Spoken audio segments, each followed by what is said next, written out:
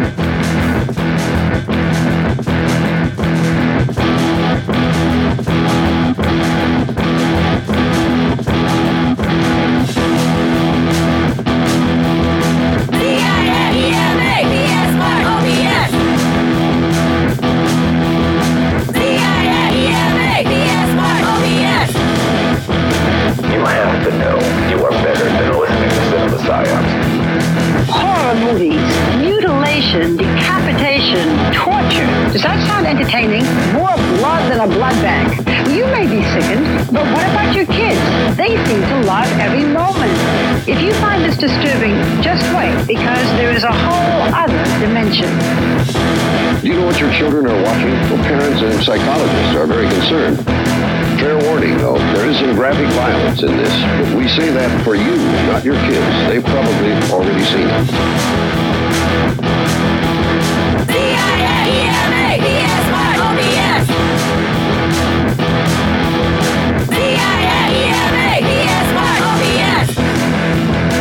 You have to know you are better than listening to Cinema Psyops. I like gore. I love blood and guts and stuff, you know. It turns me on, you know, ever since I was a little kid. I love the feeling of being scared, you know. Kids call them slasher or splatter movies, and they get together to watch them at Gross Out parties.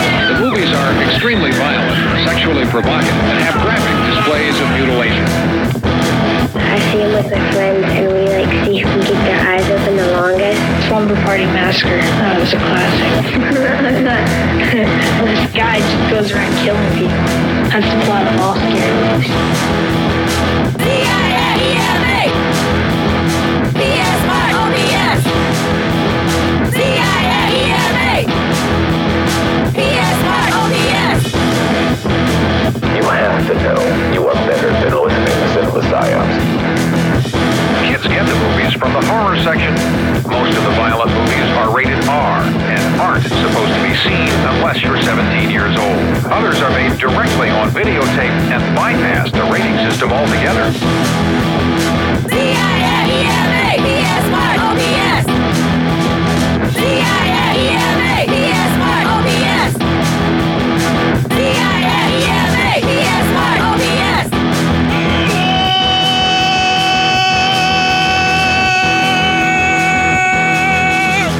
Welcome to the 336th episode of Cinema Psyops, the only podcast where the episode 336 ends up making it to where the first two numbers being added together becomes the third. 336? By the way, I'm your host, Court, and someone who is really pissed off at me because he's promised there would be no math is my co-host, Matt.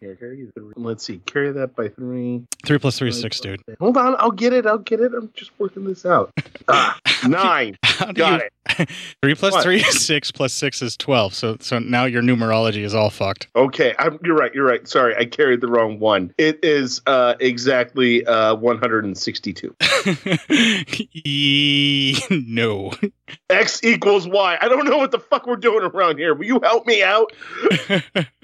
Yeah, so we're the only podcast where the first two numbers add up to equal the third. 3 plus 3 equals 6. That was my stupid saying because I've got nothing else. I'm tapped the fuck You tapped out. You had a big show last night. Oh, so that's what we're going to do. Yeah, I'm tapped out. Well, if you're tapped out of funny anecdotal shit, we'll just talk about life. Yeah, that works for me. Yeah, the wife bought tickets back before Omicron was a thing. Yeah. And we went to see The Dead South. However, the venue followed the mask mandate stuff that's in place because Omaha has a mask mandate now because of Omicron. Yes. My wife and I are both vaxxed and boosted. The part of the rider for the band for The Dead South was everyone had to be vaccinated and show a card or photo ID of the card. Like with photo ID to prove that that's you. Or or you had to have a test that showed that you were negative before you could enter. That was that same day, I think. Yeah, it's real lucky that you don't enjoy forms of entertainment that could be done by people who are right-leaning and be like, fuck masks and all that shit. Like, you like a group that's probably going to be like, yeah, no, we want vaccinated people there. They got to be vaccinated, wear masks, all that kind of shit. Well, okay, so the Dead South, the band, are Canadian. Yeah. So I would assume that they are more, hopefully better educated than Americans. So there are nutty Canadians too, but I'm just, I'm right. You're not wrong. It's almost a safe bet that if you're going, you and your wife are going to a show and it's your wife who bought the tickets, the band is fairly going to be at least reasonable in looking the science and realize, hey, vaccines and masks work. Yeah, but you're more than likely going to meet a Canadian that is more well-educated, more taken care of, and much healthier and happier than any single American who makes under $100,000 a year. They probably would have gotten your math joke. So I didn't get it, and now I'm going to take that as disrespect. I'm going to be passive-aggressive for the rest of the fucking show. Because if you truly become kind of aggressive at me, bad things can happen. Bad things, yeah. It's going to only be passive-aggressive. Well, because that's all the Republicans do when you, do something that they think is, whenever you say something scientifical and they don't want to, read or something, they don't actually get violent to your face. They just get passive-aggressive and then just start saying things like, I don't fucking even know. You've ridden them from your life enough to where you don't have to worry about that? That's cool. Pretty much, yeah. I've hidden a lot of assholes so that I've lost a lot of that shit. So, they'll tell you something else, like, oh, really? You think mask works? I bet you don't think people live on Mars. That's something they believe. That Nazis live on Mars. I'm sorry, Nazis. No, they're very clearly on the moon. Otherwise, that movie Iron Sky was lying to me. No, that's true. And then there are more people living under the earth than on top of it, by the way. Also that. Well, if the Godzilla series that was done recently by Legendary Pictures is to be believed, there is a pocket dimension on the inside of the earth that is open and giant and vast and ruled by monsters. I know, that's where I hide my porn. Duh. Who has porn anymore? I don't even know. It's just suddenly a good thing to say at this point. How was the show, though? So get to the show part. Oh, yeah. Well, the show was incredible. The Rainbow Girls was the opening act, and they were witty and charming and funny. And one of them, I swear to God, I thought looked exactly like Lorraine Newman, at her very first year in SNL. Oh, nice. Yeah. Okay. Yeah. And okay. I was like, that's such a random person to look like too. Yeah. Well, I mean, like hair perfectly, had the baseball cap like Lorraine would wear sometimes when she was doing segments where she was supposed to be a cast member or whatever, to look a little more on key because they always threw a ball cap on them for that. Yeah. And just dressed relatively similar to how Lorraine Newman would dress. So I just was really bizarre because I'm I felt like this was just something that only I could see. And I pointed it out to my wife, who immediately was like, Lorraine Newman. And I told her SNL, and I got her to picture her in her head, and then she saw it too. So, but they were more like stand-up comedians who also played music and were amazing harmonizers. So it was a bluegrass show. So this is not for everybody. And it was, I'm not going to lie, it was too fucking mellow for me. Was it? Yeah, I was sitting there and I'm like, everybody else is probably super relaxed and having a great time. Yeah. And I'm just sitting there fuck inside, trying to hold it together while I'm everybody else is hoe down and having a good old time, and here's me inside. Fuck. You're like, where's the fucking mosh pit, man? Well, no, that's just that's my brain. That's how my brain is yeah. fucking wired. I'm just fucking intense all the time and I can't fucking help it. I'm trying to turn it down. Yeah, you need to get something on there. Yeah. Well, I need to do some crack about it, I guess. Yeah. Well, I mean, I don't know if doing crack, but I don't think crack's going to help your internalized rage. It might be the wrong drug. Yeah. Well, my default setting, let's crank this bitch up to 11 for Nigel Tuffington and see what happens. Exactly. Yeah. True. No, but but for me it was too mellow of a show, but like the musicianship was incredible. All of the harmonizations, and that's really, if you're going to listen to bluegrass, you definitely want to listen to bluegrass specifically for the harmonizations, because that's what is really some of the best work. And obviously the Dead South has a little bit more of a darker twinge to some of their songs, and that show actually inspired me. So we're going to bring it all the way back around to the actual show now, Matt. See how I did that? All right. I'm kind of back on my game a little bit. You kind of helped me get out of that funk. There we go. Professional.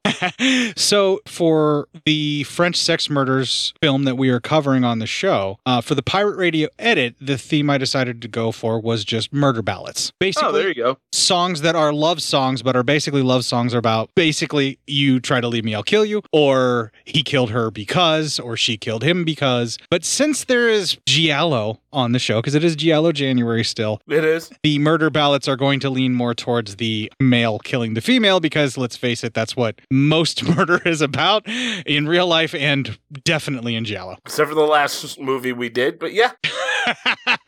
That's fair. There are plenty of female murderers as well, but this week Don't be sexist. Females can murder too. The victims are primarily female, as we will definitely see, and they're going to be involving prostitution in this, so it ticks all the boxes, absolutely. But yeah, I just wanted to kind of state that for this film specifically, the murder ballads are leaning more towards men killing women out of jealousy, because that was the main idea that they think is what happens at the start of the film, and how that turns out we won't necessarily get there, but that's where I'm going with the Pirate Radio edit. You dig? I dig. Can we just move on and do the show now? We can move the fuck on. We should probably, Jesus fucking Christ, what the fuck is wrong with us? We've done enough pablum. All right, let's move on. This'll keep you quiet. Oh, hi there. I didn't see you. You call me cutting a new show. I'm Bo Ransdell, and I'm one of the many creators you can find on Legion Podcasts. I said quiet!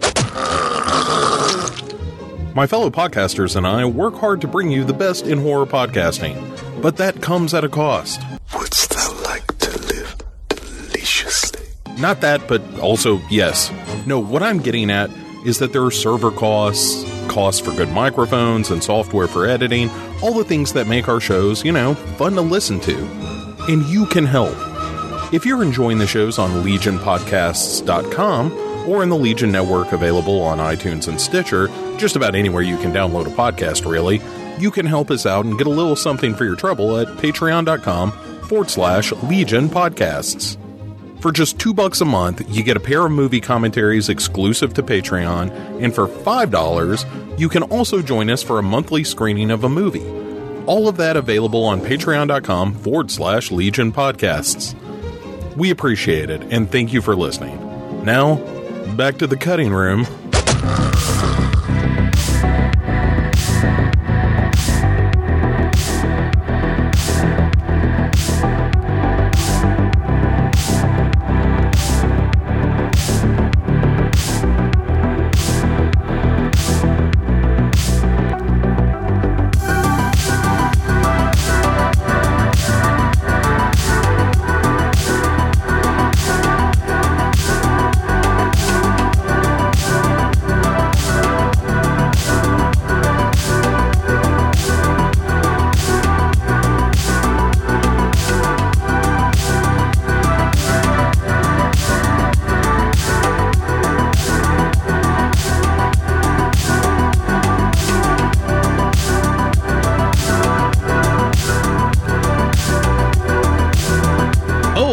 Fucking shit, that song sounds so fucking dark if you have seen the French Sex Murders. That's Very true.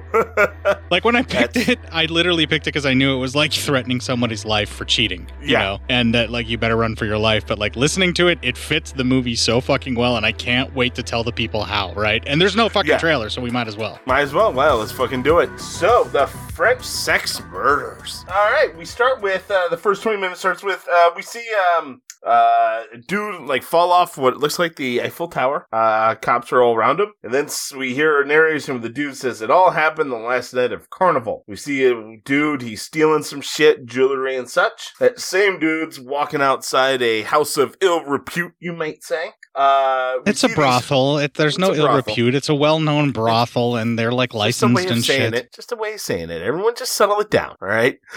It's the place where people go in hoods to sin real fucking good. Yeah. Whoa, so good. Looks like the kind of hip place that I could have gotten into when I was a single man. Yeah, it's a lot of sinning. So anywho, then also comes in all these hooded figures walk in as well. The thief is in there. No one wants him there. They tell him he shouldn't even be there. Then we cut to some tarot card reading. And this guy who's sitting there with, like, the madam, they're doing tarot card reading. He's going to go on a fascinating journey. Then one of the other girls walks in and says, the big men are in town, so you might want to, get it going. And everyone's like, oh, let's get everyone going. Well, the madam meets with the thief. His name's Antoine. And he says he'll pay twice as much for a night with Francine, even though the madam doesn't want him there. She says, fine, but this is his last time, and for Francine to hurry up because the hooded figure, big people, campus town folk, they really want Francine in the room as well.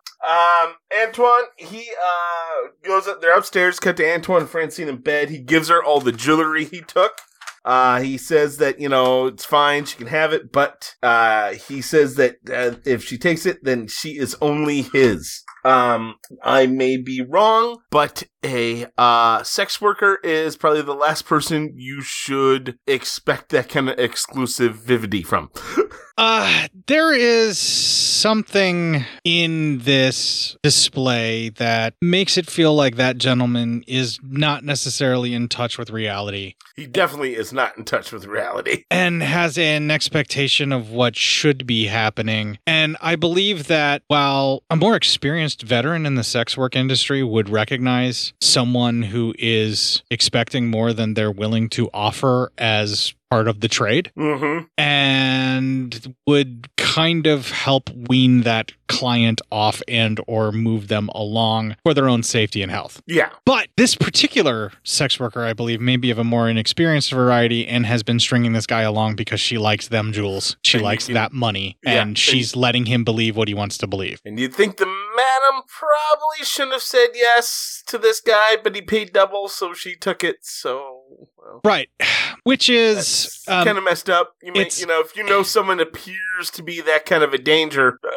The man clearly has a history of beating this girl whenever she disappoints him, and that's why he was forbidden to be there. And yet they let him back in because he gives even more money, and then what's about to happen happens. Yeah. So anyway, then we cut back to the group, and there's a guy, he's writing a book. This guy who's with the madam, he's writing a book about, like, prostitution, and he's like, my American readers will eat this up. Did you catch the writer's name? No. The writer's name is Randall, which is a tribute to the producer of the film, Dick Randall, who is apparently an entrepreneur of sleaze and someone I should probably look at in their other film career. Yeah, you probably really should. So Randall, the writer, he's like, why don't you want him here? And she's like, well, he's actually starting to fall in love with Francine, is what Madam said. Well, we cut to Francine and the dude are boning. Then the writer, he's talking to some of the ladies, and hey, that's our first clip. The research in my book is going to give the reading public the real insight.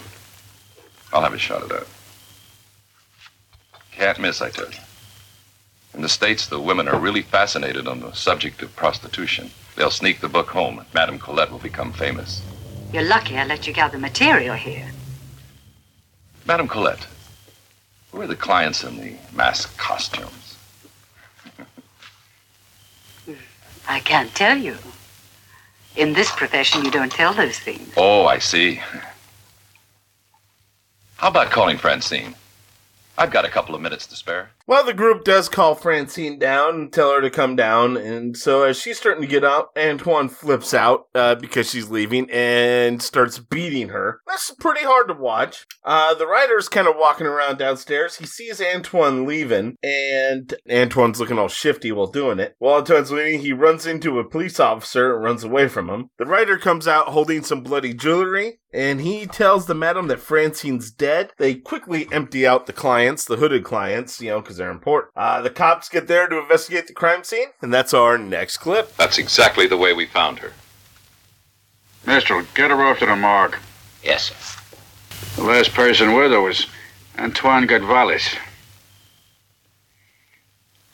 You sure, Mr. Randall? I am. Seems cut and dried.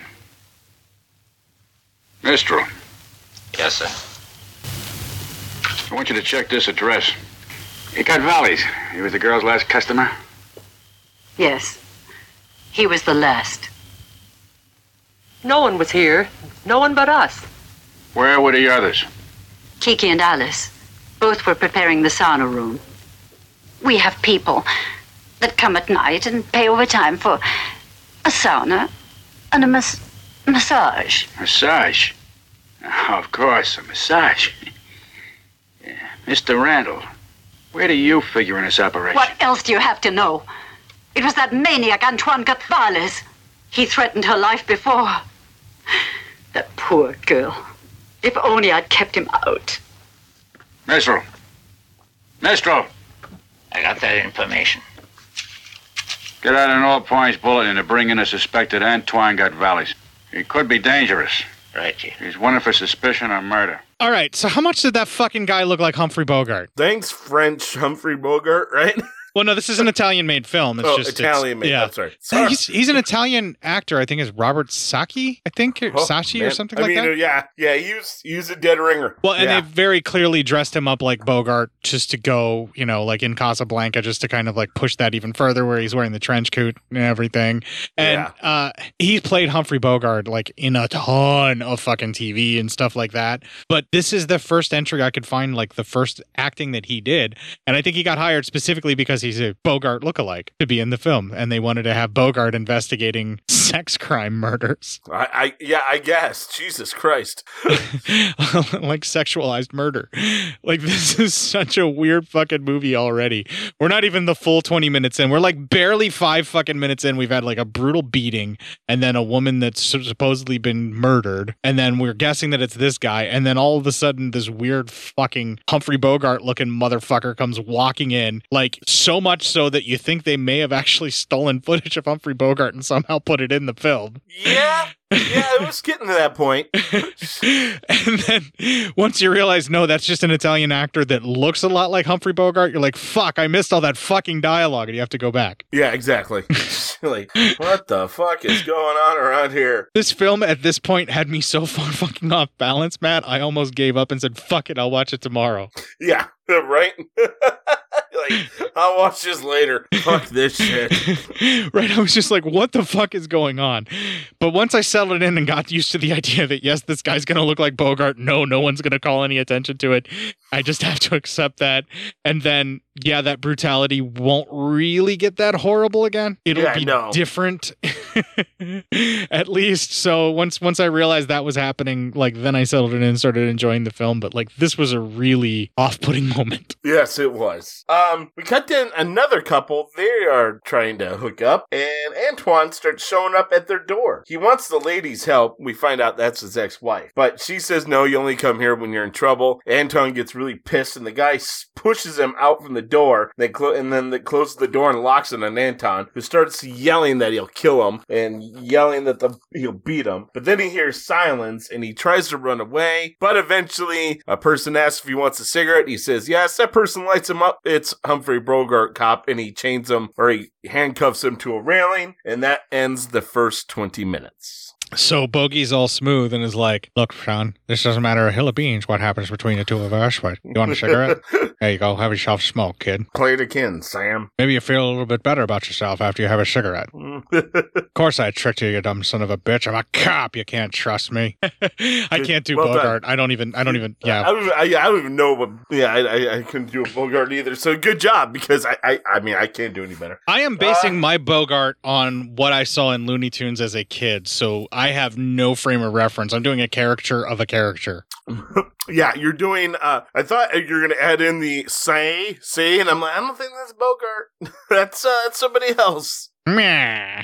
Yeah, no, that's Edward G. Robertson. Yeah, I think. I don't. Hey, say. Fuck if I know. But like, okay, we got to get over the fact that Humphrey Bogart's in this film, but we can't. Yeah. Because it's not Humphrey Bogart. It's not. Yeah. It's like if we ever cover those movies of that dude that looks like Charles Bronson the entire time, we're gonna be like, it's not Bronson. It just doesn't feel right. Yeah, this guy looks like Charles Bronson, but he's not Charles Bronson. My sister's the same, but she's not the same. There's a Roseanne reference for somebody out there that might have got that. One person there you go. got that, and whoever that is, I'd like to hear from you.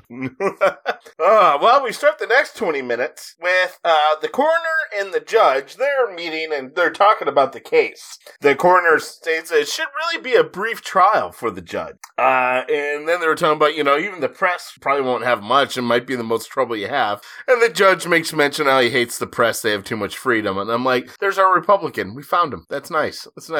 Hasn't changed much, has it, in all these years? This was made in 1972, and I wonder if it's reflecting the 70s attitude in America from the producer Dick Randall, or the Italian sentiment towards the press in the 70s. I'm sure it's, put your hands together. Yeah, clearly this is a right-wing motivated fucking giallo, right? Yeah, because, I mean, the Republican Party, not much has changed in all the years that it's been around. Or is this a bunch of lefties making a fucking observation about judges that is true to this day still? It could be. Yeah, it could be. Either way, that's how Republicans act. Then, now, forever. The type of person that particular political leaning appeals to, yes. Yeah. Anyway, the coroner, he has a new assistant, and his assistant shows up, and then he kind of like, night's over, the doc needs to grab some notes and shit like that. So then, the assistant, he goes to leave, and the daughter, the coroner's daughter's there, and she's gonna walk him out. As she's walking him out, they start making out. Apparently they are in a thing, but she stops him like, I want to, but we can't right now. My father's here, and he's not very cool with his daughter dating anyone, and not even just the coroner. So that's weird, but we'll get back to that later. Yes, let's just put that very creepy, very fucking sexually controlling your own daughter shit aside in a giallo and not pay attention to it. Yeah. Let's. I'm sure it's fine. Everything's fine. I don't know why everyone's getting all uppity about this. In a normal functioning society, that type of behavior for a man towards his own daughter is not in any way, shape, or form a warning sign or creepy as fuck. No, that's normal stuff. Might as well just have her give you a purity ring or some shit like that. Or be like that fucking cringy rapper dude that paid a fucking doctor to check his daughter for him. Oh, God. Jesus. Yeah, I forgot. Oh, my. Fuck whoever that asshole's name is. Men are fucking weird, all right? And it's just, Anyway, let's just move on. So, the madam and the group, they are hanging out with the ex-wife of Antoine and her new boyfriend in witness room, and that is our next clip. Him dead. Poor Francine. I don't know. I still have my doubts. After all, he was my husband. And he did have a terrible temper. But a murderer, I don't believe it's possible. In my mind, there's no doubt about it. He did it. Dr. Duluc, do you remember me? Why, yes. You're Mr. Randall. We met at the inquest last month. Right. You talked with the professor, Waldemar. Yes, certainly. But his time is too precious, you see. I would like to talk to you if you don't mind.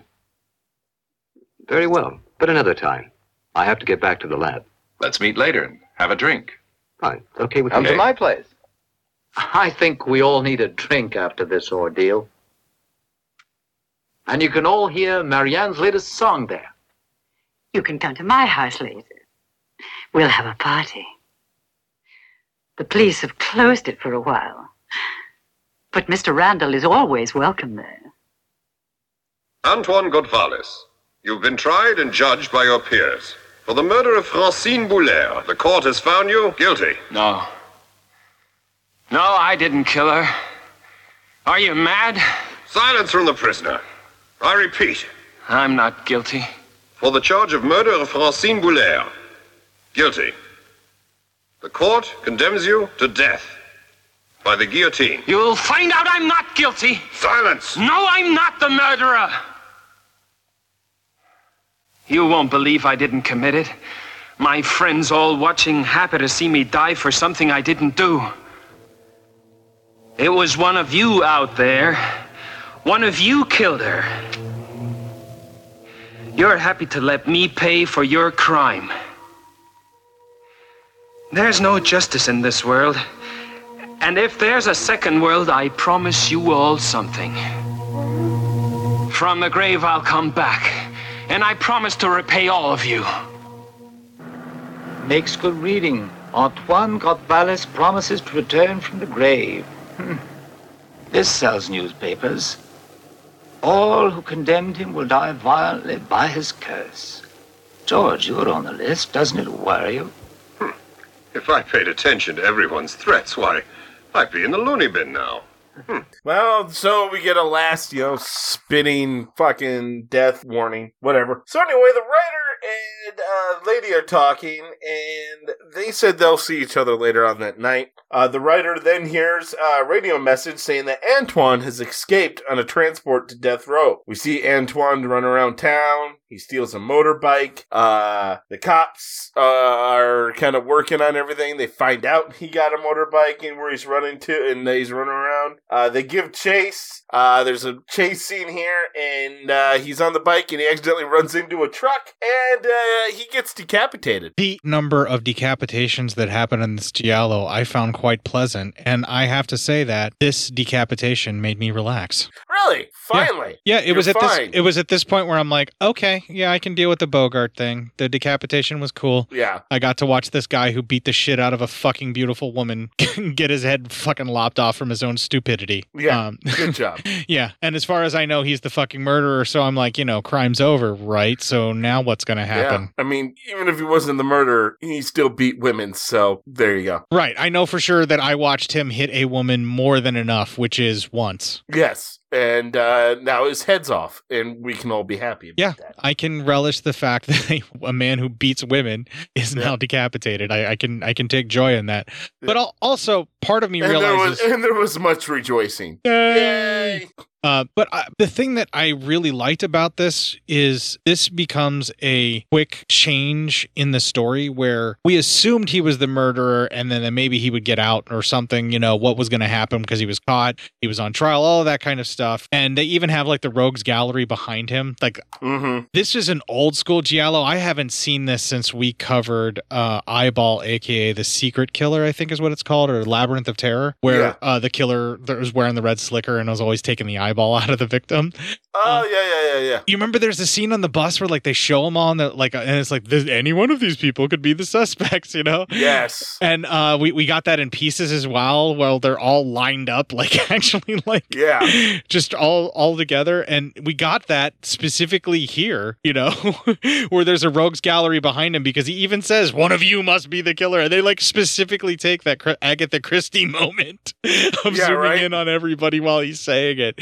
And then they just totally lop off his fucking head, and now we're like, wait, so maybe somebody else was the killer? Because like that would be movie over, right? This is how they fucking ended Deep Red, pretty much. Yeah, all right, it's all over, everyone. Go home. What the fuck? All right, I mean, fine. Yeah, I mean, I had shit to do anyway today, but killer decapitated giallo over is a very good sign to you. Yeah, I mean, all right. Well, listen, show's over, guys. So we'll talk to everyone later. Have a good night. Right, but we checked the running time and realized, oh wait, so he must not have been the killer, right? Like, because he's already dead. That's made him above suspicion at this point because we've got like half a fucking movie left. And you can't even say like, oh, maybe like he faked his death. It's kind of hard to fake decapitation.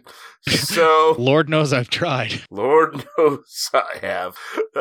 So Anywho, so then we cut to his ex. She's singing in a club. The ex's kind of dude boyfriend is hanging out at the club, and he's watching this other lady, and this guy's kind of really drunk and getting handsy, getting real fucking forceful with the lady, who is not appreciative of it. She does not want this happening. All the while the lady's singing, she's kind of seeing this happen, you know, and the guy gets up and says, yeah, you've just had too much to drink. He kind of manhandles the guy a little bit and then says, get him out of here. But no markings on him because, you know, he'll spend money again. But the guy, he's like, you're drunk and that's why you're doing this, instead of, you know, you should just be throwing him out of the fucking place. But whatever. His lady, she ain't too happy about this because she thinks that, like, shit's going on between him and that girl. Anyway, the detective shows up and he kind of talks to the two, especially the ex-wife. And he's like, I'm not solid that Antoine was the actual murderer.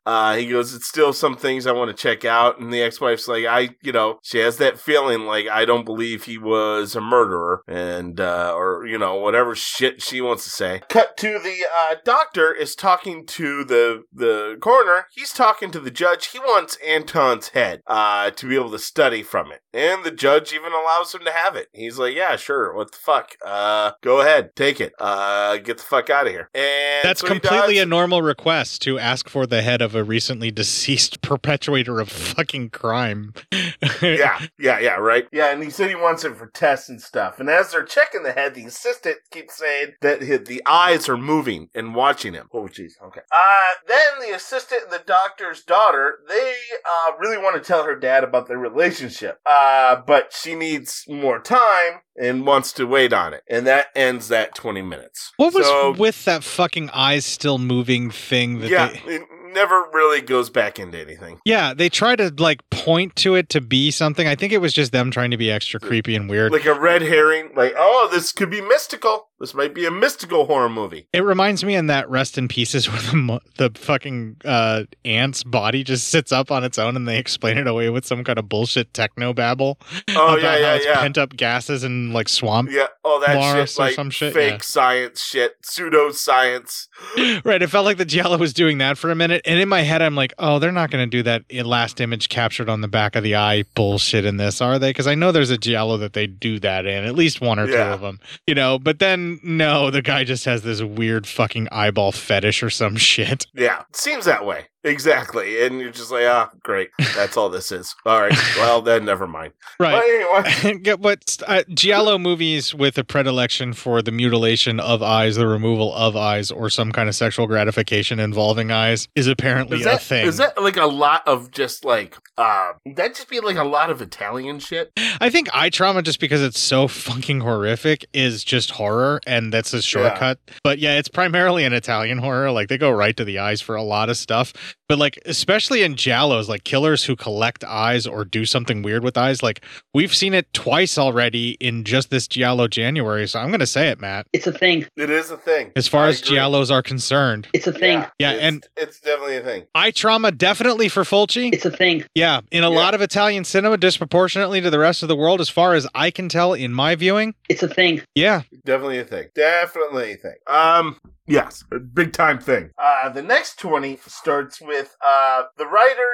The writer is with the madam, and he's reading his story, and that's our next clip. And in the full fury of Antoine's passion, he struck the lovely Francine with an alabaster lamp. They say it was an accident when his head was severed, but it was a higher court that judged him, a mighty power that judges us all. And the house of Madame Colette is shuttered by the police. Is Madame Colette's house of love a thing of the past? You write well, Randall, but you've also reminded me I have to get back in business. What are you going to do? I'm going to speak to Inspector Fontaine.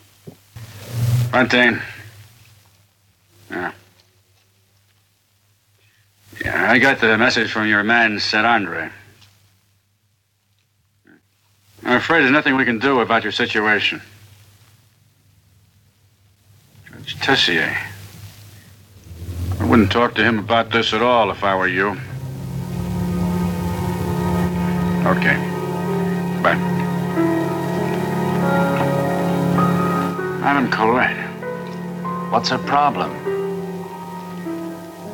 I just like the idea of having a massage parlor closed up. Of course not. She's a fucking madam. That's how she makes money. Exactly.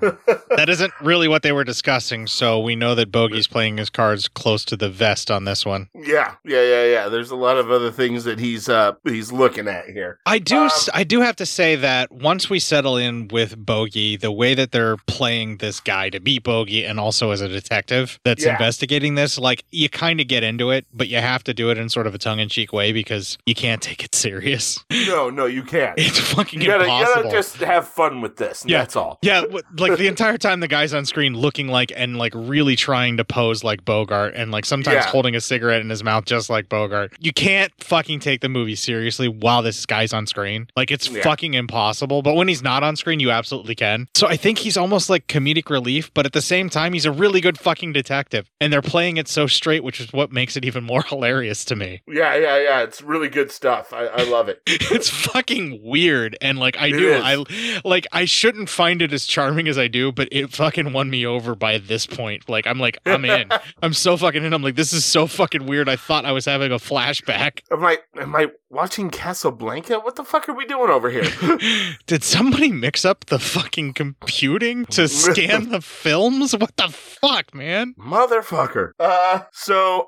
Then we see one of the ladies. She's kind of scared being in the house. We see the madam. She's getting ready for bed that night, but someone is lurking about. The madam hears something. She grabs a gun she has in her night table. As she goes to check it out, we see a person attacks the madam. And so someone attacks her before she could get a shot off. This automatically cuts the detective interviewing a regular who would go to the madams all the time, and she was indeed murdered. The detective and the writer then talk, and that's our next clip. I've asked you here, Randall, so that maybe you could shed some light on the latest killing. It appears that the conviction of Godvalis was a little premature. Madame Colette's murder has proven that. I want you to dig in that factual mind of yours and recall every detail during the time you spent in Madame Colette's house. I told you everything the last time. I've checked all my notes. In my opinion, the motive was money. A rather brutal way of stealing. What did you know about her money? Everyone in that house knew about her eccentricity. She allegedly had large amounts of money. She didn't trust banks. Besides your curiosity, anyone else interested enough to remark about it?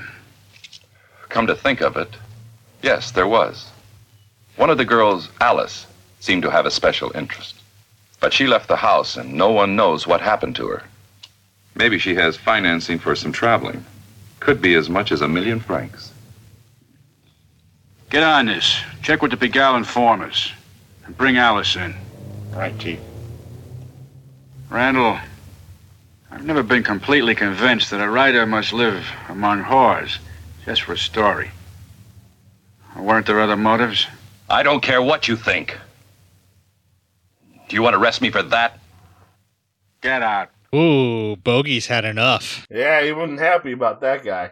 Then we cut to the judge and the coroner. They're playing chess and they're talking. And they're talking about reopening. The judge is talking about going through the investigation of Antoine. Obviously, they all know now that Antoine's murderer ain't around. Or Antoine wasn't the murderer. He so they're having to find. He's going to go through all the documents, and that actually makes the assistant look somewhat not happy. Very disturbed looking, the assistant was. Well, then the judge has a dizzy spell, and he feels better, but the coroner has the assistant take him home.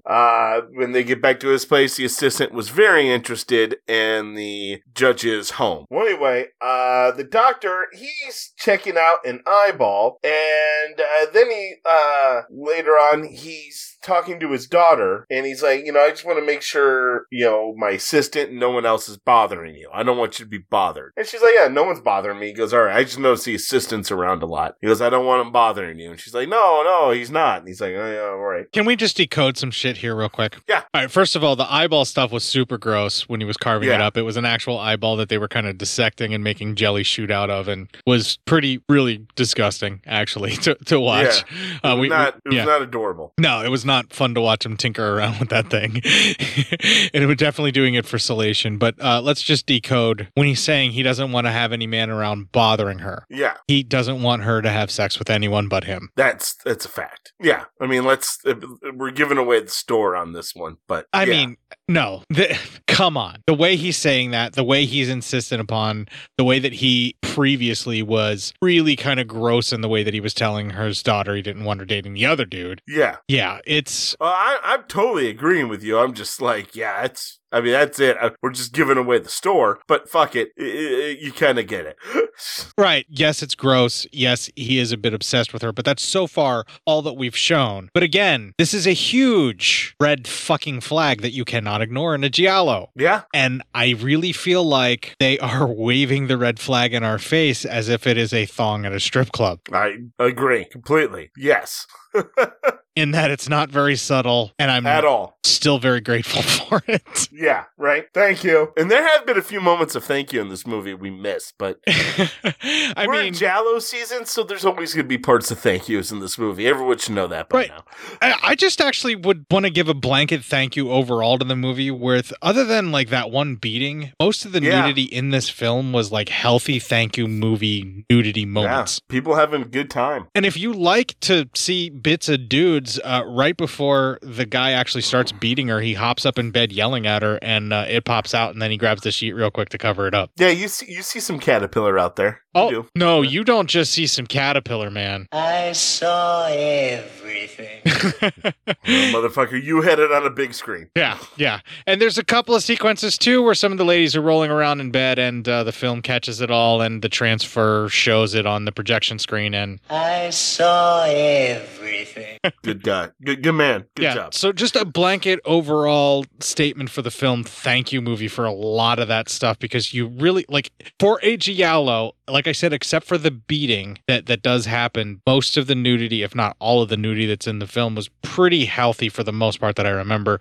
And I want to comment on that because it was a shocking moment for me. Yeah. To realize that. And I think I came to that realization when the doctor creeped me out. So it's really interesting that we brought it up again here, because that's where it hit you. Yeah, right? Yeah. Because the doctor being all pervy and weird on his daughter made me go, oh God, we're going to see some incestuous rape or something, because this is a giallo. Something's going to happen. Yeah, exactly. Yeah, and that's what I think made me think of it, and probably you as well. Probably. Yeah, you're not wrong. Okay, so then he gets a call from the judge, and the judge needs some files. So that kind of interrupts their convo. Then we see the ex-wife of Antoine. She accuses the girl who was the boyfriend defended earlier at the club. The ex-wife of Antoine accuses her of sleeping with that guy. That guy owns the club, by the way. Of sleeping with her boyfriend. And she's like, I didn't do anything like that. Don't be a fucking ass. Or anything like that.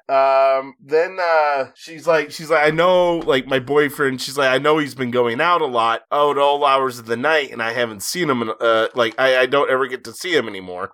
All that kind of shit. So now there you go. There's another red herring for you. I mean, you wouldn't be in a giallo if we didn't have at least 4 of them at all times. At this point, we cut to that boyfriend, and he's with that girl, Alice, who they talked about before, who was interested in the money. They are talking about said money, and they can't wait to get it. So, okay, now what's going on? Sounds like somebody's blackmailing somebody, and it may have something to do with the murder that happened at the beginning of the movie. Yeah. So, then, we see, a dude, he meets up with a lady who is the maid of the judge, and they start getting it on while the killer is outside of the door. We see the judge goes through some files when he hears a noise. He grabs a gun and he goes looking around, but he finds there's just a window that's open, knocking against the wind, so he closes it. We're back to 2 people fucking again.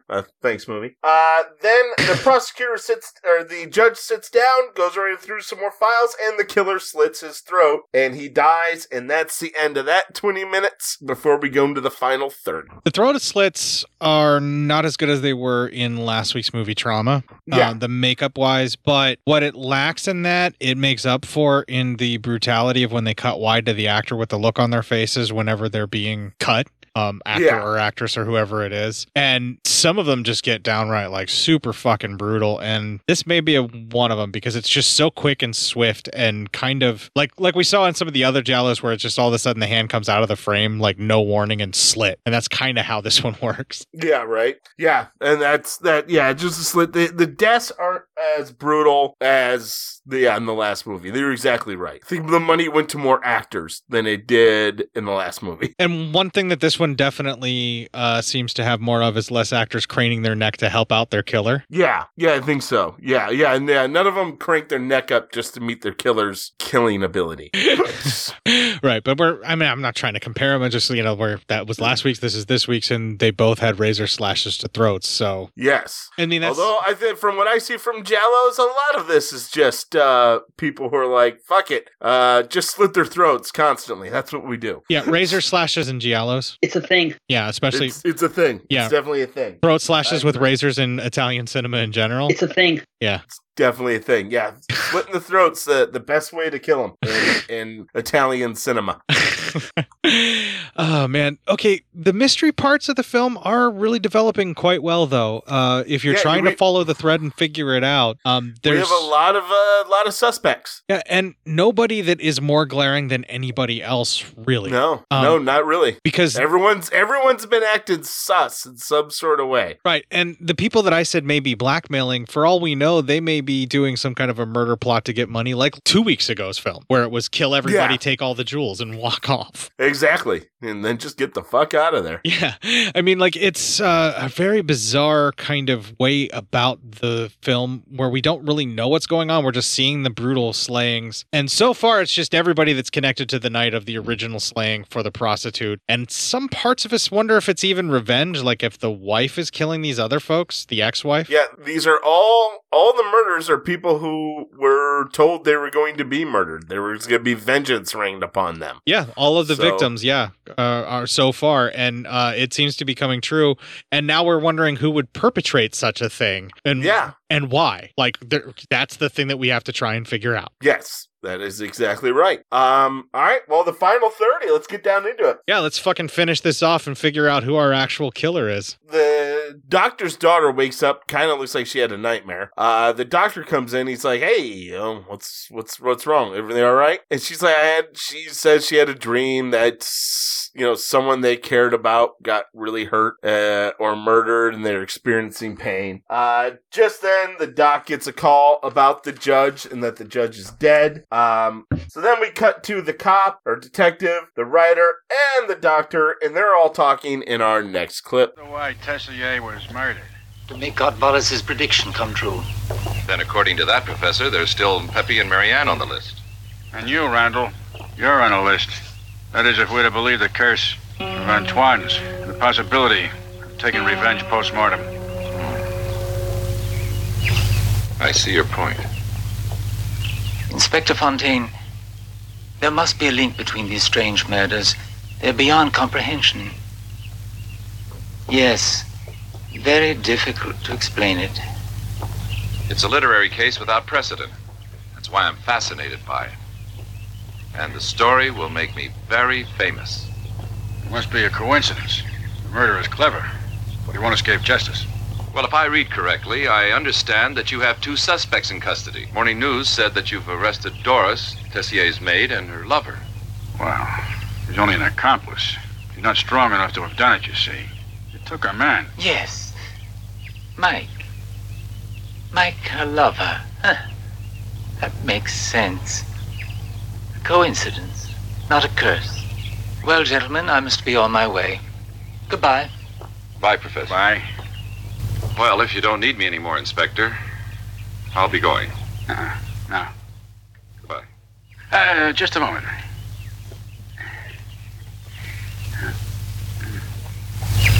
I guess I made a mistake. I thought I saw some scratches. Yeah? Sorry. Goodbye.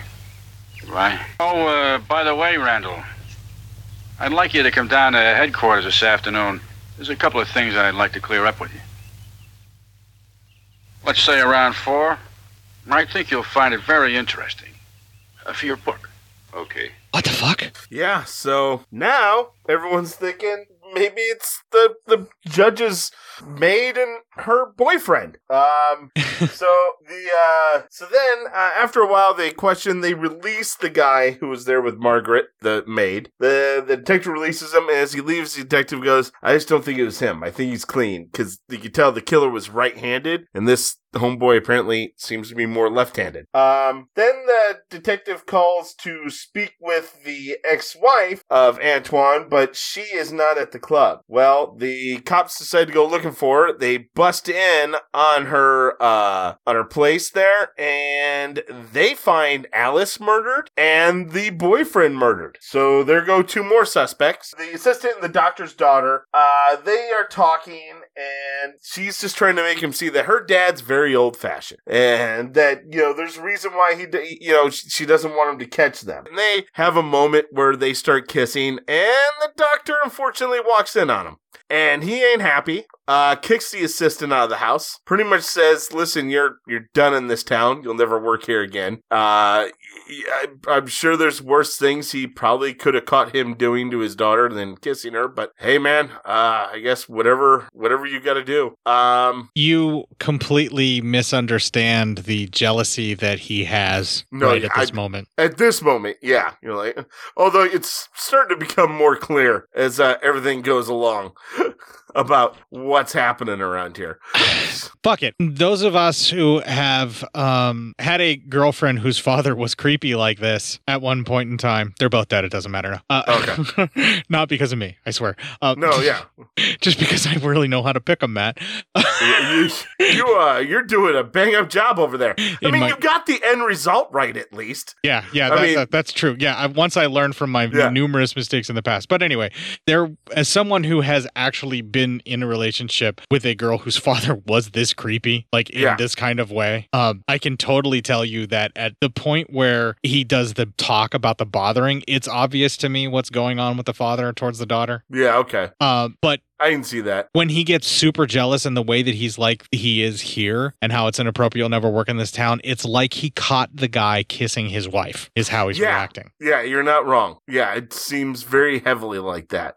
So the way that he is acting is extremely inappropriate, where it's one of those things where it's like, it's a guy who refuses to fuck his own wife, but is pissed off that she's gonna go for somebody else. That's the kind of indignant he's being about this. Yeah, that's a fact. Ugh, gross. Yikes. Just terrible. So anyway, then the cops, after all this happens, we cut back to the police station. The cops are talking in our next clip. Did you go through that? Yeah, it's quite interesting. How many girls worked at Madame Colette's? There were 5. Kiki, Rosie, Marlene, Francine, the dead girl Alice, whom we found in Pepe's house. Only 5. Why, Inspector?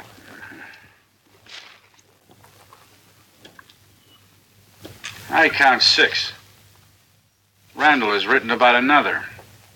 On page 137, he writes about Leonora. I think we better have another talk with Randall. No, Randall was here earlier. But he didn't stay. He picked up Tina and West. It seems the death of Pepe hasn't hurt the business. C'est la vie. Marianne, she here? Mm-mm. Haven't seen her tonight. Hey, bartender. Wish. Gotta go to work. Doctor, I'd like to have a word with you. Don't want to talk about anything with you. Well, you can decide to talk here or in my office. Take your choice. Well, Inspector, I propose it here. Were you ever a client of Madame Colette? Me? You're kidding. You happen to be the only one I know who's been in love with Leonora. What are you talking about?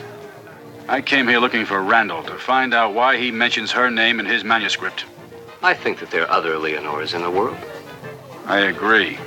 But I'm sure when I talk to Randall, you'll find out that there aren't too many Leonoras. Huh. Yeah. Well, cut to that writer and Tina. They are making out, and they're going at it. And and we see somebody's trying to break into the place, like using almost jewelry thieves type stuff, cutting the window and shit like that. Jewelry thief or like Spy Who Loved Me, Yeah, all that type of stuff. But still, it's extremely intricate tool work for glass cutting that whoever is doing this has. Yes, exactly. Then somebody comes to the door.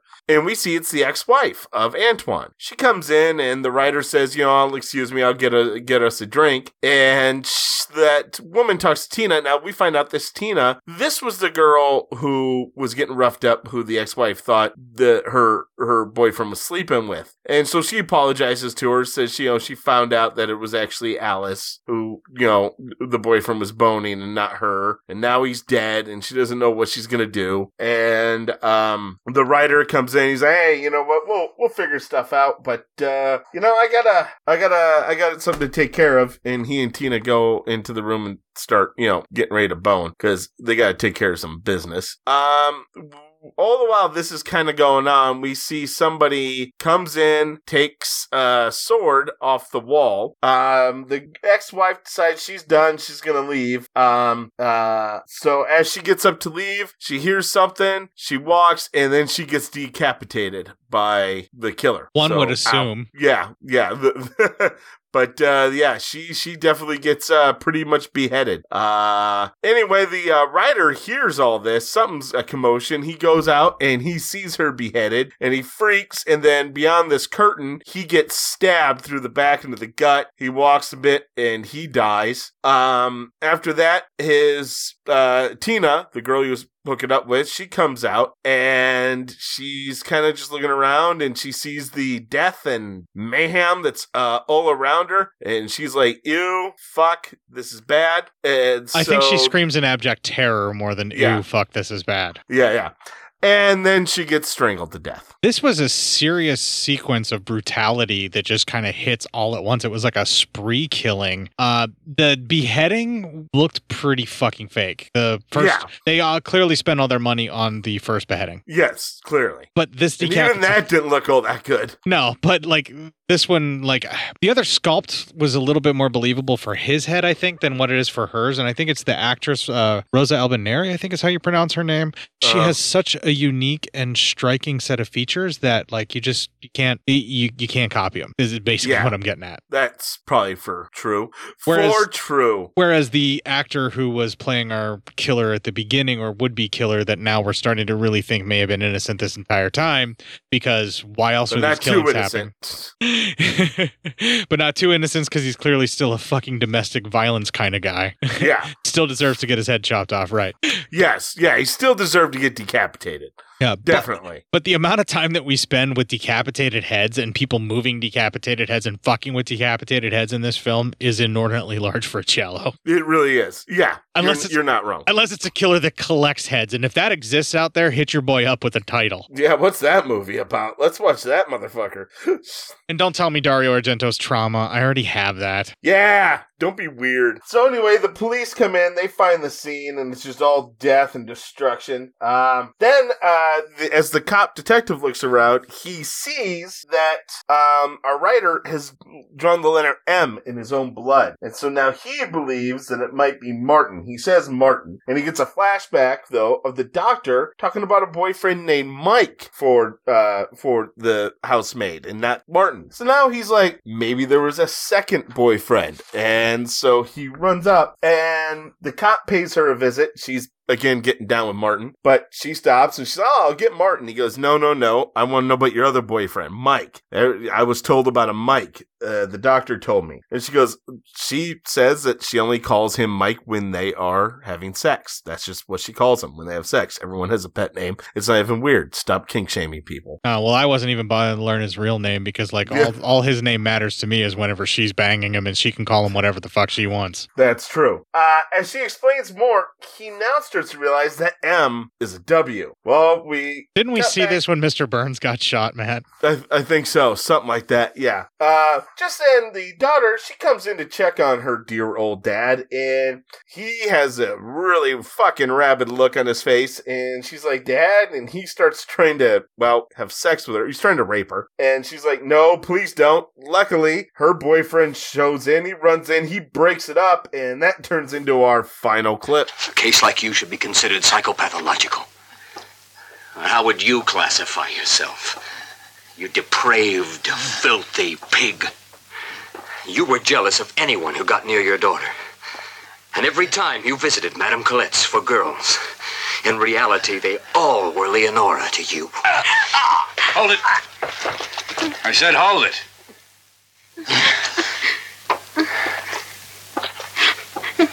A miscalculation, or I'd have been here sooner. This is the end of the line for you, Waldemar. Before dying, Randall managed to write in his own blood the letter M.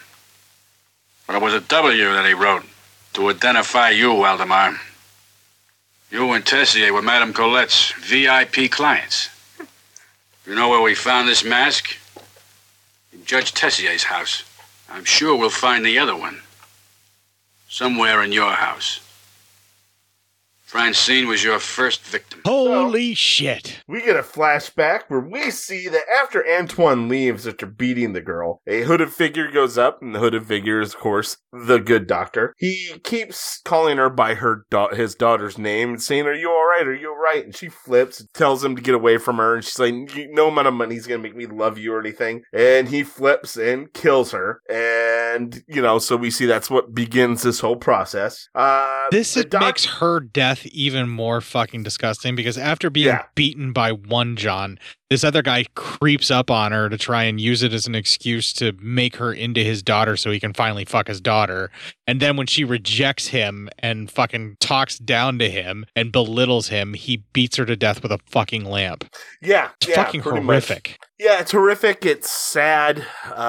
This poor girl, the poor lady didn't deserve any of this kind of shit. And she's trying to make a living in the world. And she had one ultra possessive, abusive dude, and then one dude who wanted to bone his daughter. So she got the worst of humanity right there in front of her. And again, as I had said earlier, had she been more experienced, she may have been able to talk some of these psychopathic assholes down at least a little bit to where she could get someone to assist removing them from her life. But unfortunately, it doesn't seem like that was the case. And given how emotional she was after what just happened, of course, what that creepy old fuck tried to pull on her would upset her and have her yelling at him. Yes, of course. It's fucking disgusting. And it's very realistic how her death actually happened. It feels like an episode of like true crime. It really does. Or like something you'd see on Dateline. Yeah, well, no, the storyline for the HBO series True Crime, where like they uncover the murder and this is how it turns out. Like it's always it also seems like it'd be real enough to be on Dateline.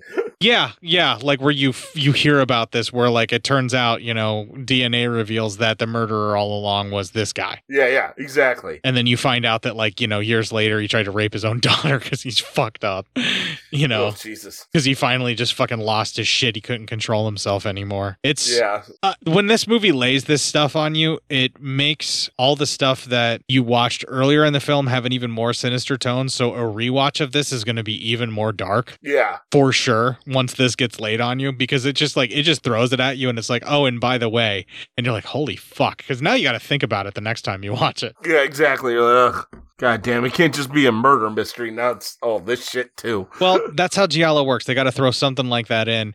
And it backloaded the back half of this movie with all of this Giallo stuff. I know we're almost there, so let's just finish it off and then we'll dig in even further. But this big reveal and then this flashback that shows you what really happened after he left after beating her with the death and the murder and how this triggered the whole thing. And the way they just kind of unwinded all at you at once, you do kind of have to stop and talk about it because holy fuck, it's everything at once. And how all these other people now, besides her, are all dead because Antoine made the death threat. So instead of when the judge was going to reopen the files, he was like, oh, I got to kill everyone associated now because that's what Anton said he would do, would make everyone think it was the curse.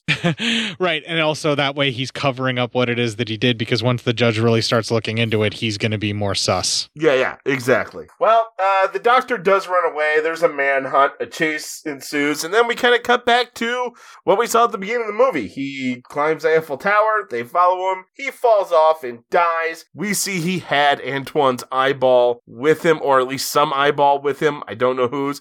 I do know that Tina, the girl who was strangled, with the writer and the ex-wife, she had her eyes removed, so that's not good. Yeah, it's either hers or originally Anton's, but for whatever reason, carrying eyeballs with he has you. an eyeball with him. Yeah. And roll credits. This ticks so many boxes of just making sure that it covers various aspects of things that show up in Giallo, that this is unarguably a Giallo to me. This is definitely a Giallo, yeah. As far as Giallo January goes, this might be the most Giallo that we've had this January. It might be the most Giallo of the Giallos we had. And I thought beating last week's was going to be hard. Beating what last week?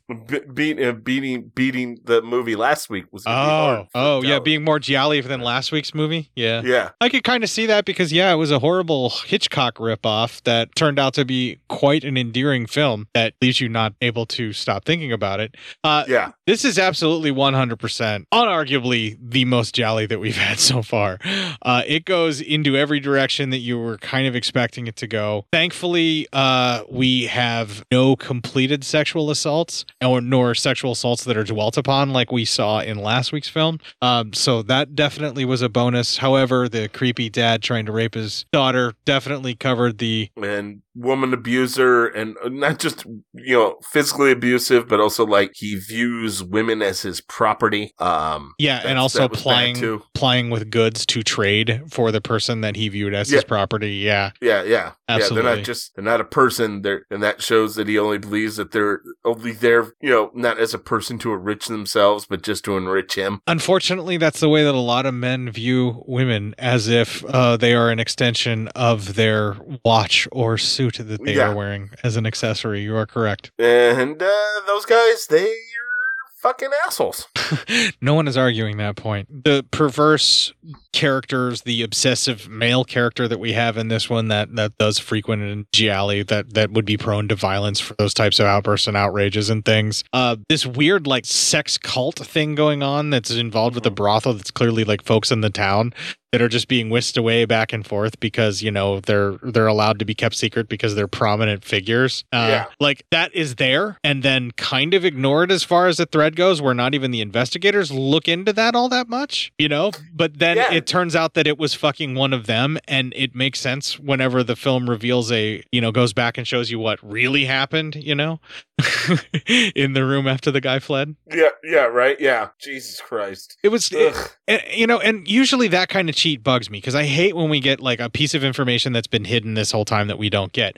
But in fact, the way that they made it appear, because this happened later on in the same room, this is the kind of cheat that works for me, where it's like, hey, you didn't have this information because nobody investigating this at any point had this information until now. That this is how we confirm who the killer was, but the killer was there afterwards. And while the guy is a woman beating piece of shit who ended up getting put on trial for this, he was not the actual one who killed her, So the way that they did that is actually like one of the ploys that I like in a mystery, when they're giving me information that I did not have. But like telling me that, I did, I got this file from this, place sent over just from, another country, like they'll do sometimes in Agatha Christie with Poirot, where all of a sudden he has information just handed to him and he's just like, that confirms my suspicion the entire time. And he goes in this huge diatribe and you're like, okay, well, that file came from fucking nowhere. So like, of course I can't fucking figure it out from that. How was I supposed to know? You had all the info and didn't share any of it with me. Right. And being a fan of mysteries means that you constantly butt up against something like that at all times. And I gotta say, what you and I have been doing with the Giallos, where we're actually focusing in on the mystery part of it and seeing how the mystery functions, like we started doing before, even we did this Giallo January, like that is my favorite way that we're covering it. And I gotta say, the mystery in this holds up, kept my intrigue, and while I was suspecting the Doctor the entire time because he was making me cringy, I had no other means or anything like that to go on. And I kept thinking, like, well, the other people that I thought it was going to be don't seem to have as much motivation as this guy's creeping me out. And I was going, so I didn't solve it or figure it out because the mystery was telling, like I was following up on the clues. I solved it from my gut intuition on how the guy creeps me out, and it's a Gialli.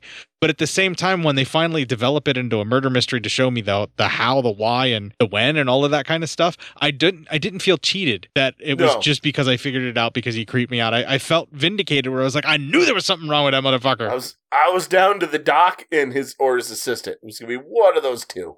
Yeah, and I was like less thinking it was the assistant because the more the doc was around, the more you started seeing him be gross towards his daughter and possessive of his daughter. So the only reason I ever suspected his assistant was because he was being sus about the assistant. And as soon as I figured out that he was being sus because he was jealous of the fact that the assistant was getting with his daughter, then I realized it was like, oh, so that assistant is probably fine. Yeah, and right. I totally stopped suspecting him in any way, shape, or form. Lots of dropped threads usually in Giallis, right? I do not think that this film really dropped a lot. I don't think so either. Like, maybe a couple things, but nothing that I can really sticks out at me. Yeah, and the reason I kept highlighting about the Doctor is because the film did a pretty decent job of underplaying it up until about the time when he talks about the bothering, and then it becomes real obvious. Yeah. I think it plays its hand there, which is why I kind of became more forceful about it.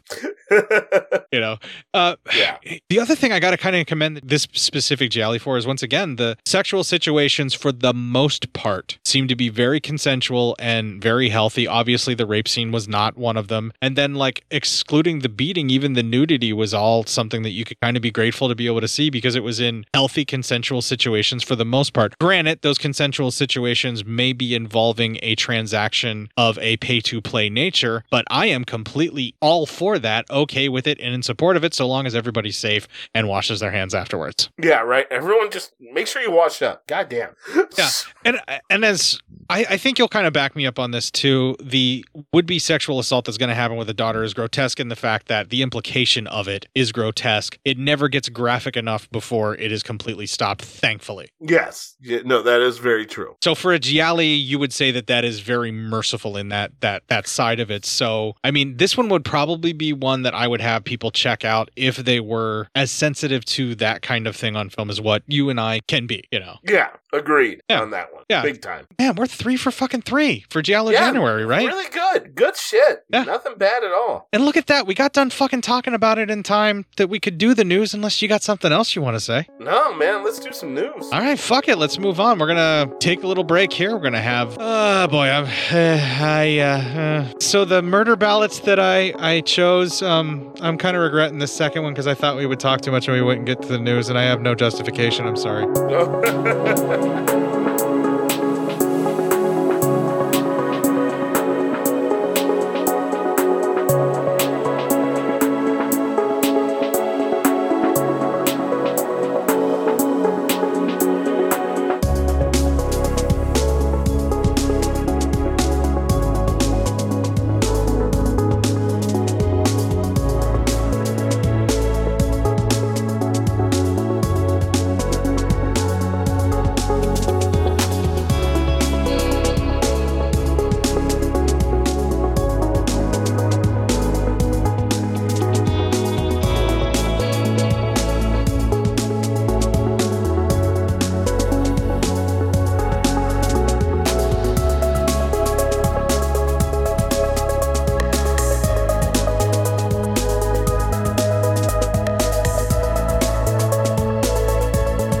That's Guns N' Roses with Used to Love Her. And like I said, I'm kind of regretting some of the choices that I've made here on the Pirate Radio edit. Because after discussing the film and it being kind of misogynistic and grotesque as some of the actions were in the film, it's amplified that much more after discussing it by playing Used to Love Her by Guns N' Roses. It's a bit on the nose, too, for the actual movie, just saying. Well, that was my thing. I wanted to be on the nose with it because I like being on the nose with the references, but like this is is a bit much even for me. Like, I'm shocked and outraged at myself in that I am not going to change it in any way, shape, or form. But let's just stop discussing this fucking cock rock anthem and let's get some Scion news.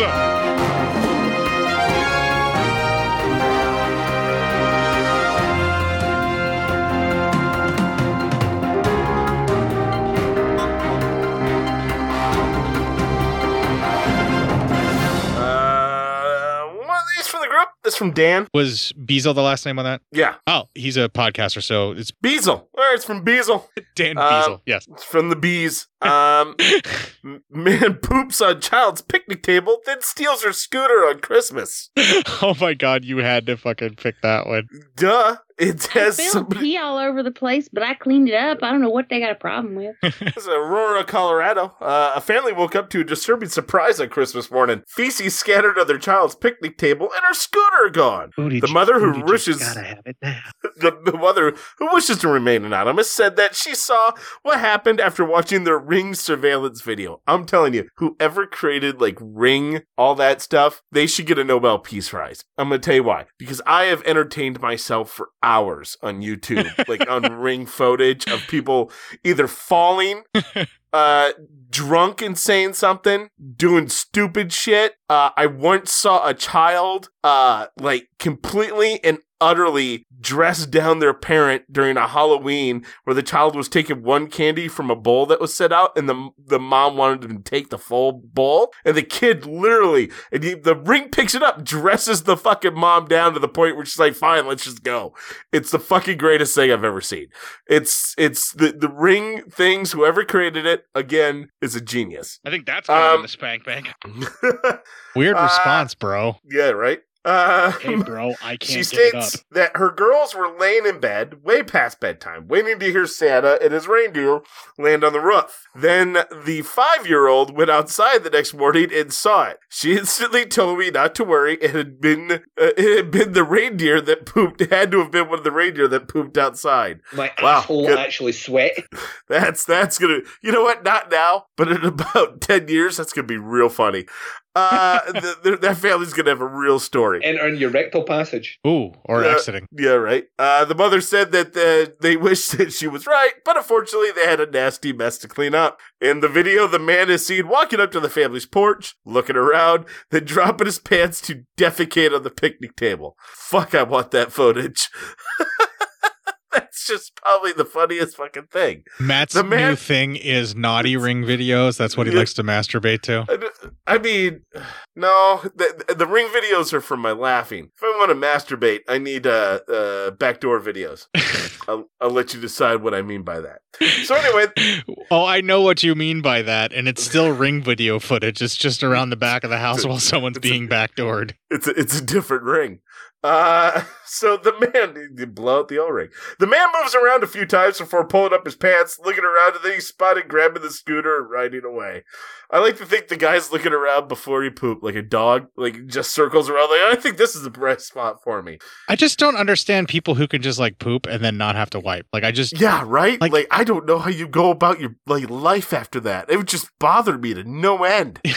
Right. Like even if you're out in the woods fucking hunting, you got to work something out, like with some fucking leaves or some shit, because you just can't leave that behind. You're gonna regret it. Yeah, I just would feel so unclean. It's so dirty. It's not a matter of unclean. The shit starts to fucking itch after a while if you leave it in there too. But I mean that's part of it. Yeah, I'm saying it's all part of it. Yeah, it's fucking gross, and you can't not think about it. Like that's the part. I love how we're focusing in on this and not about this fucking psychopath who takes a shit on somebody's fucking picnic table and steals a child's scooter. Kid's picnic table. So it's not even it's not even like an adult picnic table. He literally took a shit at a kid's picnic table. And we don't know why yet, so let's go back. We don't know. All right. So anyway, she hopes that someone will recognize him, and they just want him to know how horrible that was, and they hope he is so embarrassed and that he'll never do it again.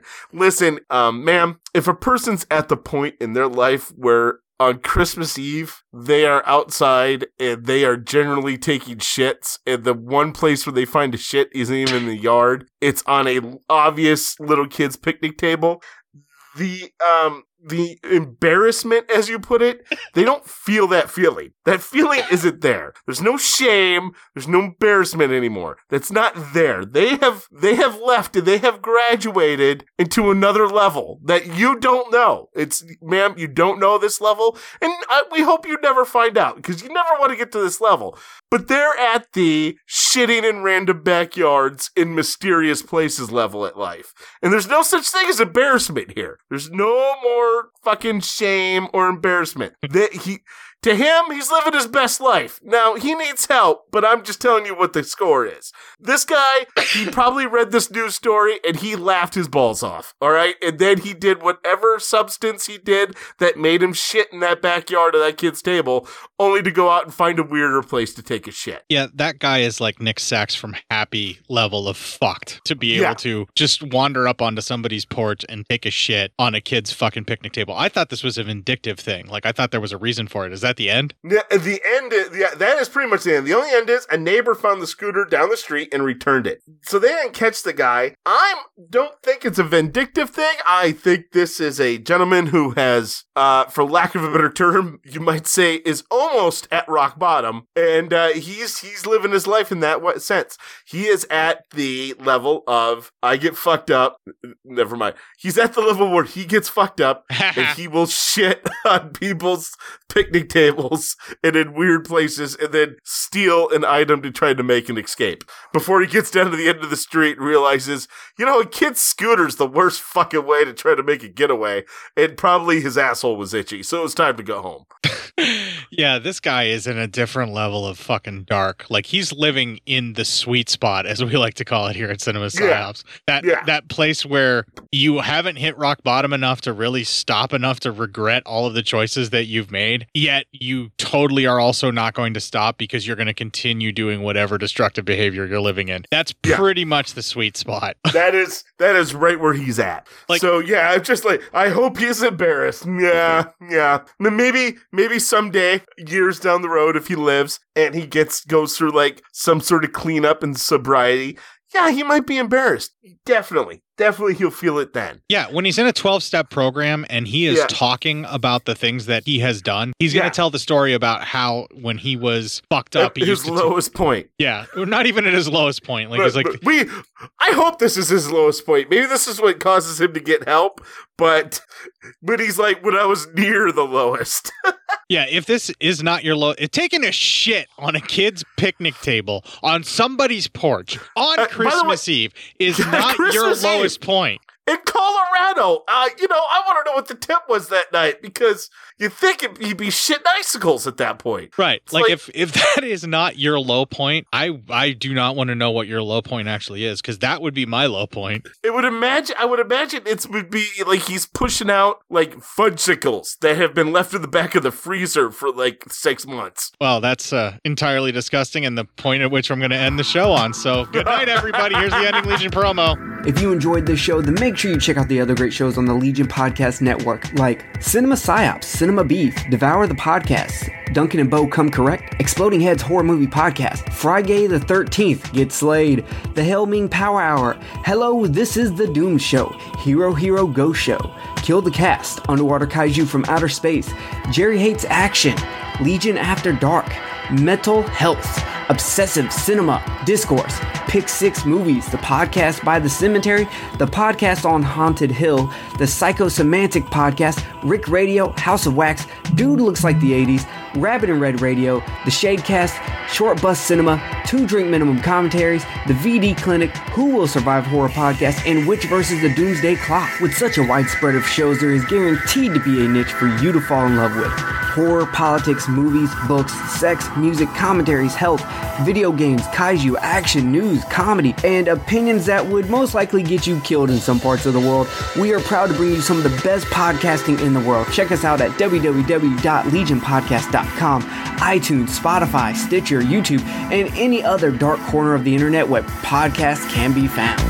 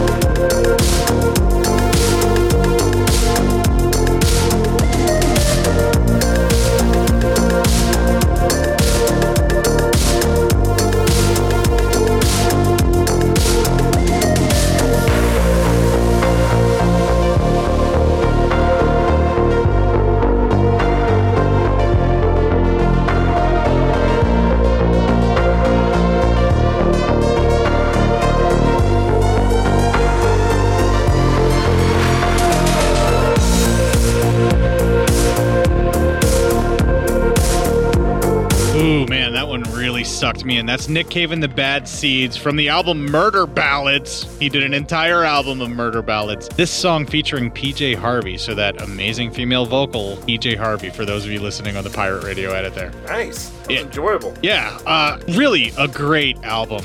Nick Cave is an artist that I continue to just sort of rediscover various moments of his career that I didn't even know that I wasn't aware of. And Murder Ballads happens to be an album where I just kind of dismissed it when I was a youth because I was an asshole. And as I've grown as a man and started to appreciate other styles of music a bit more, I really appreciate that album. And I think you would dig it too, because they're all fucking murder ballads. I mean, that's what the album is called because that's what it is. Nothing wrong with murder ballads. If you would like to find the other instances where it sure sounds like I'm trying to sell you something because of how enthusiastic I get about shit on this show, the best place to find that, all previous 335 instances of me doing that, legionpodcast.com/cinema-psyops-podcast. Just let him be excited, people. He's not trying to sell you anything. He's excited. Be nice to him. I have so little joy in my life that when I actually find something that I can recognize gives me hope and or joy, I fixate on it. It's a mental health issue. I'm working on it. Yeah, I mean, of course. If you'd like to find something that I do purposely to try to bring more joy into the world, well, the best place to find that is our Instagram, cinema_psyops, where I try to share a meme thrice daily to make you laugh. Yeah, of course. I mean, all the memes are out there just for you people to laugh at. He's not trying to sell you anything. So if you see Snicker bars memes, that's just a coincidence. Snickers isn't paying us. Jesus, I wish I could get that kind of fucking money. Fuck. Right? I mean, shit. Nice. I'm not saying I wouldn't fucking sell out. If you would like to fucking have me sell out, you could tweet at me about how to fucking sell out at @court_psyop there. You want me to fucking sell shit? That's fine. Just give me the fucking money. Give me all the fucking money. The fucking world's over with anyway, so I might as well take all the fucking money. Yeah, man, a couple weeks, fucking everything's gonna pop off, so fuck it. Why not? Let's get some money. In the meantime, you can hunker down in our Facebook group with your fellow folks that seem to be noticing that the world's turning to shit out there. It's Cinema Psyops on Facebook, and Facebook is probably directly responsible for things turning to shit out there. And I am Court Psyops on Facebook. It definitely didn't help. No, if anything, it stoked the fucking fire. It was like gasoline and shit. Yeah. Thanks, social media. I don't know what's more at fault, Facebook or Twitter. Well, one thing that you definitely can't blame is email, right, Matt? I'm sure email is perfectly okay. And you can email feedback to me, cinemapsyopscourt@gmail.com, where you can tell me all the things that you have to say about how social media is destroying the world, much like my co-host, very spiritorial theory rant. Just say it. Fuck it. Well, while you're out there pissed off that we didn't do the NFT news that I promised you last week, kick the fuck out of this week and make it your bitch.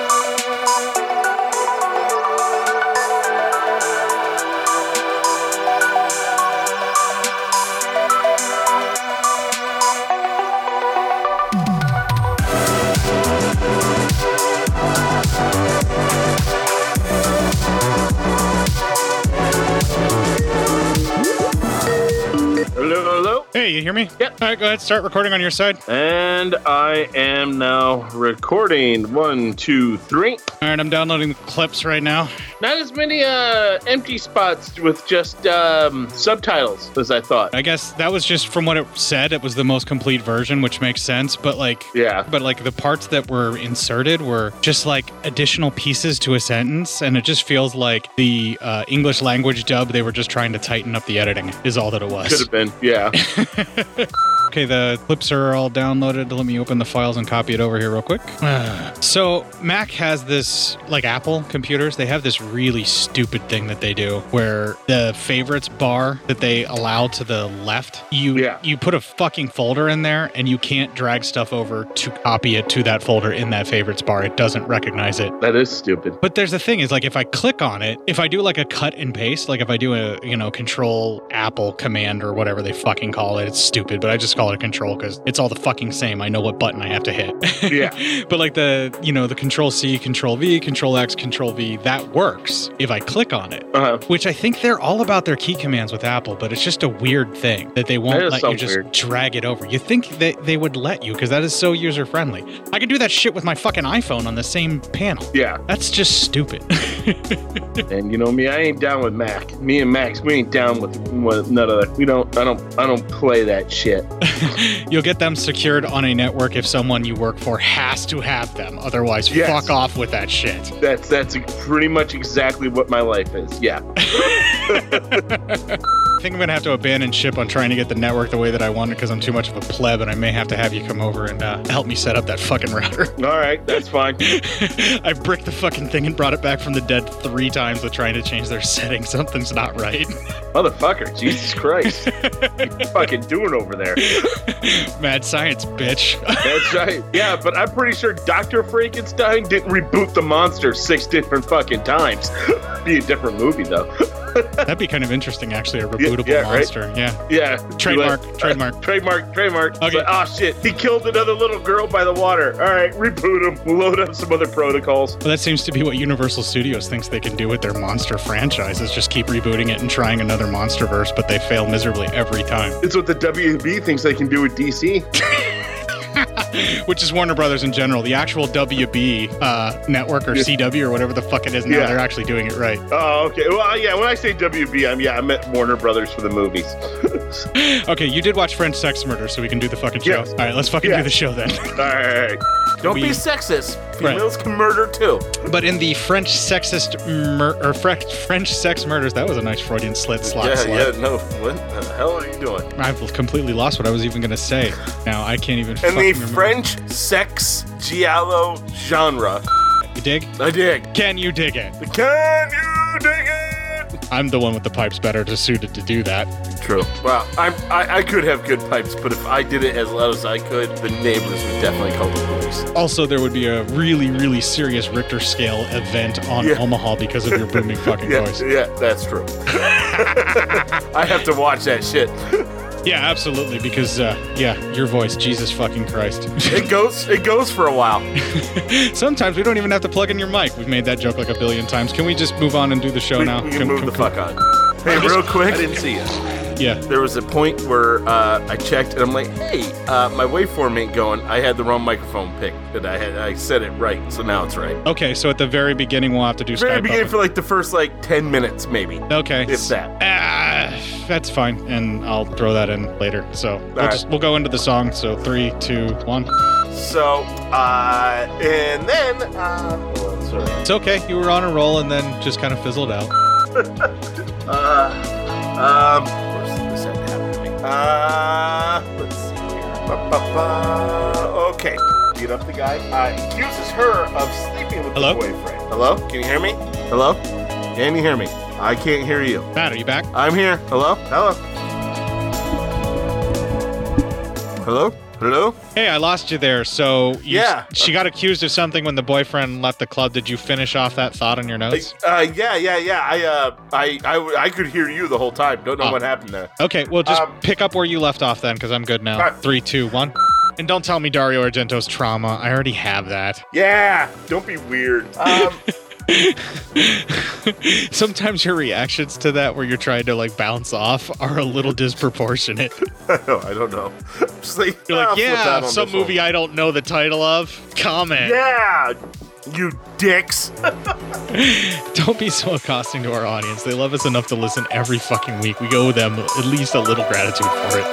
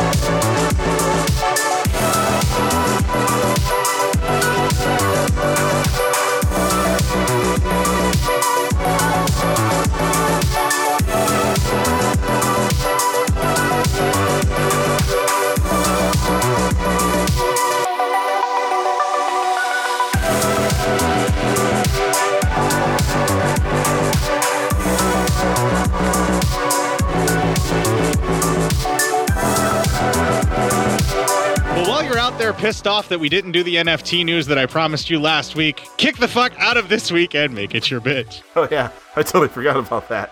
Good one. All right, I'm gonna put a note in. Remember NFT news. You still recording? I have finished recording now.